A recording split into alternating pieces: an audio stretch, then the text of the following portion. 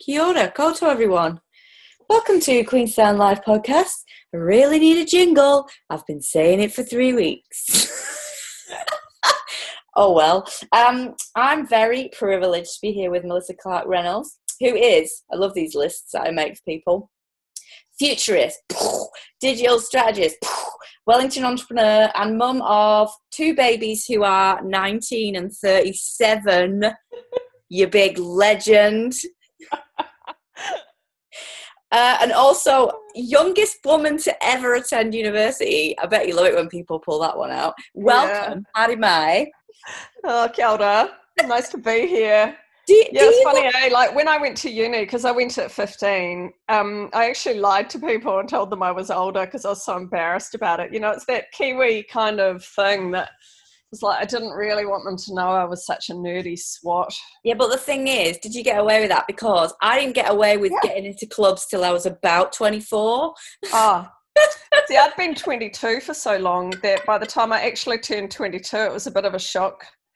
And I worked in bars from 15. Because in those days too, you didn't have you had a paper like driver's license, so it didn't have your photo on or any of that crap.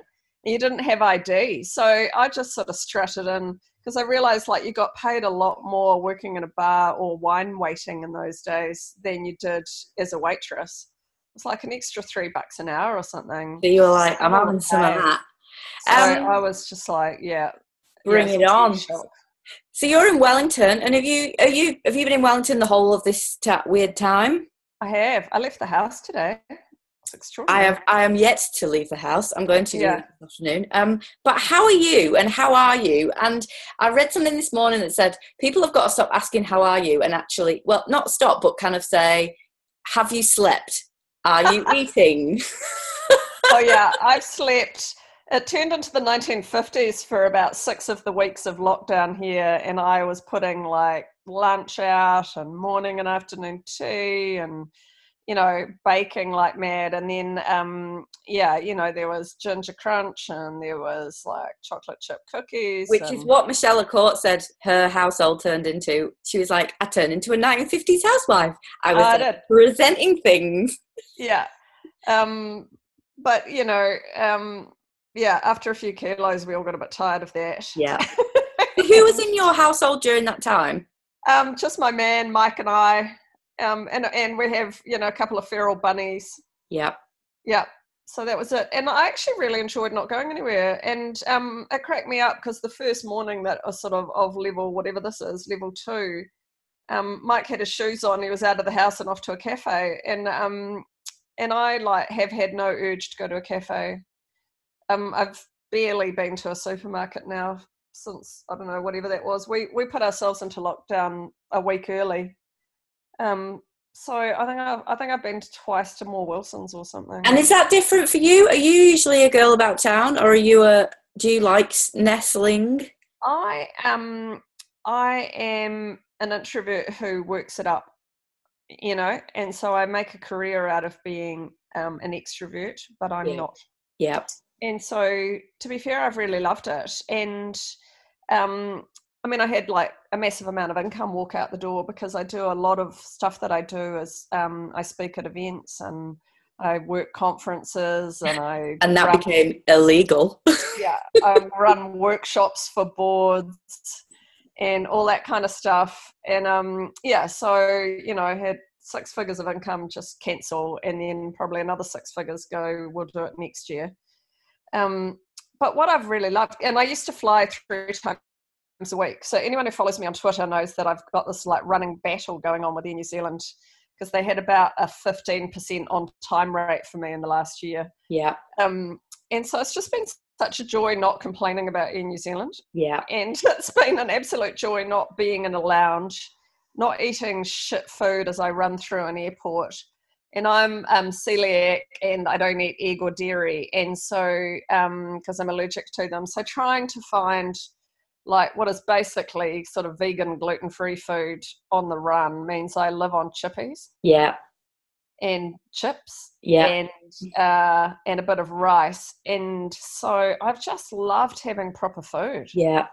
And I read that you're a lover of swimming, which is where we will connect very well with that, because I've missed it immensely.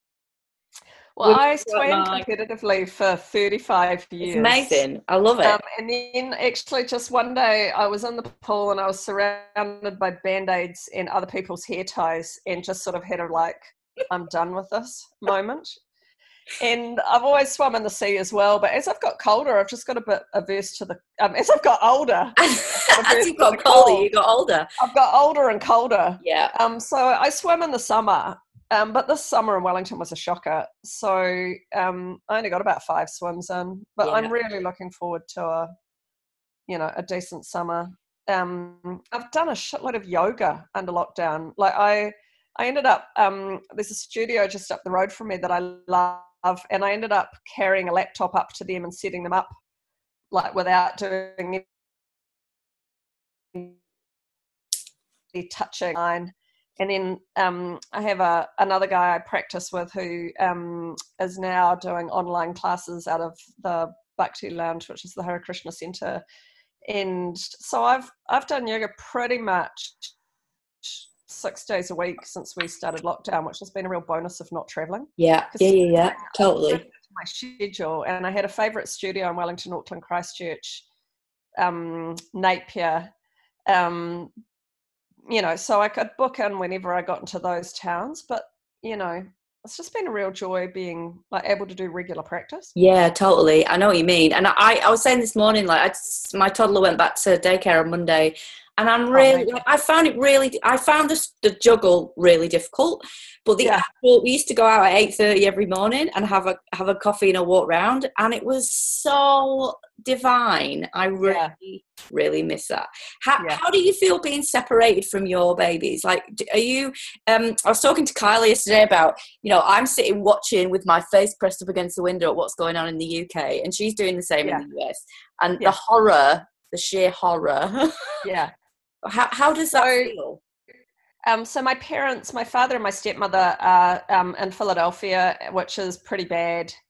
And we were supposed to be going to Cornwall for my dad's 80th in July.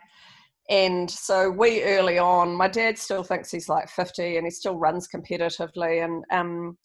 And we early on as a family made a call that we weren't taking him to the UK just because they were managing it so badly that there was no way. And he's just like, I run, I fly, I do all this stuff. And we're like, yeah, you're not dying at your 80th birthday party. And so it took me a while to feel okay that they were really locked in there, because my parents were still going to work and he still works. And, I got a bit scared about that. And then my son and his wife and kids live in East London. And, they've had friends who've been terribly sick, neighbours dead. And I'm glad they've evacuated to the country. And I feel much better about that. Yeah. I suspect that they had it. The UK wasn't doing testing and they were really sick just before we went into lockdown. And it was rampant in Hackney. If you look at the numbers early on, it was one of the hot spots. So I'm glad that they're tucked up in the country, and but I worry also about my daughter-in-law's parents and her cousins and family, and I've got so many friends in the UK, and I just think I'd love to be there on holiday. A couple of my favourite places in the world are like the ladies' swimming pond at Hampstead Heath. Oh, I love it there so much. Where I booked myself in for like a week of swimming, and then we were going down to Cornwall, and I was just really looking forward to that. I feel like both those two countries scare the crap out of me. Yeah. Luckily, my daughter's in Melbourne, and she's at university there, and they've done, I think, a pretty good job. It took them a while, but they have been quite well locked down. Yeah. And she's in a house that normally has 96 of them in it. She lives in a college, and there's only sort of 40 of them. Yeah. And it all seems to have gone quite well. So it's more that I would have loved to have had her home, because I've been home so much and I love her company. Yeah. But I wasn't actually scared for her. And I wasn't really scared for my son and his wife and kids, but I was really concerned about and I'm still concerned about what's going on in the UK. It's a mess. Yeah. Oh, it is totally. I can't. I can't. My sister's like, I can't talk about it anymore. She's like, Yeah. just can't talk about it. I get so angry and upset about it. I'm just trying to be normal as normal as Yeah. possible. Well, my son's father, who, you know, I got together with when I was just a wee baby, and we're still great mates. He lives in Cheltenham, and Cheltenham's a hot spot. And so I'm really glad he went and hung out with them for the first sort of 6 weeks of lockdown. And because I was just anxious, anxious about anyone I really love, Yeah. making sure they're all right Yeah. over there. And so, in terms of your work, that's because you worked in crisis management before. Not really. What I do these days is I work as a futurist, and so I really think about what's coming. And I know, Which and I laughed at. I'm like, aren't you really busy? I've been really busy, but I'm really chilled now. But I got really busy pretty much. I was looking back at my notes from the 31st of December, and then by the 7th of February, it was out of control busy. And so 31st of December, I just thought, I was looking back at the emails I sent and notes I wrote. And again, by mid-January, I just thought we were going to be utterly disrupted in terms of China and supply chain. And I work a lot in the New Zealand food industry, and I work for a lot of food organisations and farming organisations. And so we were really concerned about whether we were going to be able to keep selling New Zealand food into China. Because last year was a boomer of a year for New Zealand products into China, especially because of this, you know, the whole swine flu thing. Yeah. So record amount of meat sold last year ever, and record into China. And so then suddenly it's like, oh my God, it looks like China's going to collapse from this thing. And at first I didn't really think pandemic. I just thought China's in trouble. And then I was looking at my notes. By February 7th, I knew that it was going to be a pandemic. And I think everybody did by then. But by then, I'd really got what trouble the US was going to be in. Yeah. And that was when I started saying, well, what are we going to do? Because we were diverting product out of China and into the US. But we were going, oh my God, the US ports are going to collapse because they're full of undocumented workers with crappy healthcare. The US meat companies have just been atrocious, you know, like there are basically only 20 meat packing company, like actual facilities in the US that pack all the pork and all the chicken and all the beef for the US, and they work shoulder to shoulder. They've had thousands of sick employees. Yeah. And so, yeah, by February I could see that coming. And so that's a lot of what I do these days. I've kind of been doing that for the last 5 years. And I did study epidemiology at university, which helps. So I'm kind of interested in how all this stuff plays out. But what I had done is I've been through the Christchurch earthquakes. We lived in Christchurch, and I've been through Wellington earthquakes. And that really helped me to, particularly the organisations I work with, to think about how we prepare for whatever the next disaster is. Yeah, because there is going to be something else. And pandemics are coming every 3 years now. Yeah. And we know with climate change, we're kind of doing our best as a species to accelerate that. Yeah. So this is not the one. I want everyone to get that. This is the practice for the one. And I know you're not a future teller, you know, fortune teller.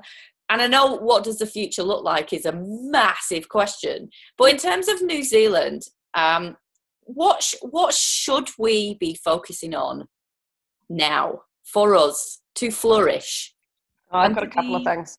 I mean, one is we have to sort out our inequality. You know, our inequality over the last 10 years has grown massively. And so one of the things that really worried me, and I think we've done incredibly well, was if this virus had got into South Auckland or East Cape, we were going to see masses of more dead than we saw, because we live in a country that has like rheumatic fever, you know, that has measles. We have third world diseases in a first world country.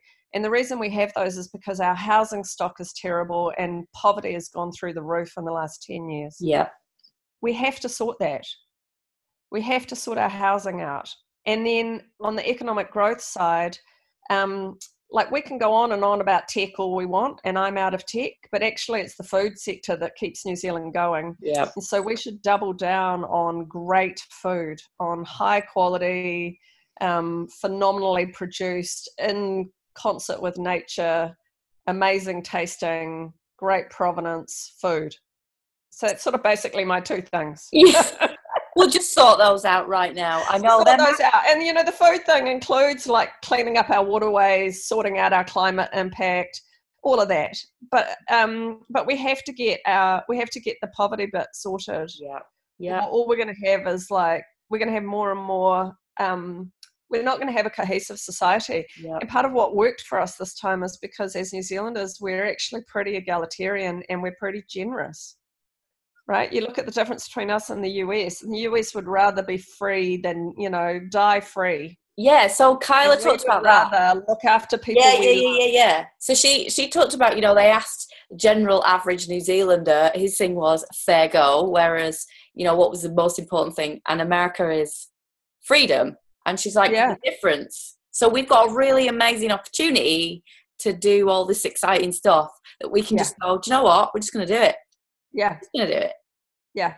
Yeah. And in terms of you being, going to university at 15, I don't like the whole, if you went back, would you change anything? Because I think the stuff that we learn is really interesting anyway. And whether something works or not, doesn't work, you learn and you meet people and all that stuff. Oh, yeah. But what would you tell your 15-year-old self? Well, actually, I did tell my 15-year-old that I thought she should wait till she was 16. So she went at 16. And she went off to Melbourne all by herself. You keep producing really clever children. Yeah, she went off to Melbourne at 16. But I think that it wasn't that I was too young. I just didn't have the kind of support that I should have had. Yeah. So because I was 15, they had these stupid rules like I couldn't live in the halls because you had to be 16 to live on campus. So I had to go flatting. So if you think about like some of that stuff was stupid, whereas with Melbourne, they were great. They'd had other 16-year-olds at the college she went to. They'd had a 16-year-old every year. So they were just really blasé about it. They were like, yeah, we know how to do that. And so I knew she was going into a really great support structure. Yeah. Whereas I went into no support structure at all. And then, all the usual boring stuff, right? Sexually harassed by my professor, blah, blah, blah. He used to follow me to swim training because I was swimming pretty seriously at that. He'd come and watch me swim. It was all really creepy.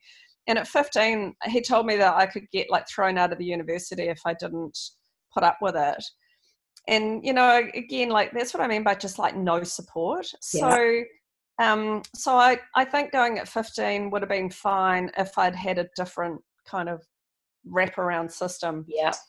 One of my best friends, her daughter has gone to one of the Institutes of Technology at 15 and just had the most extraordinary time, and she's 16 now in her second year and doing great.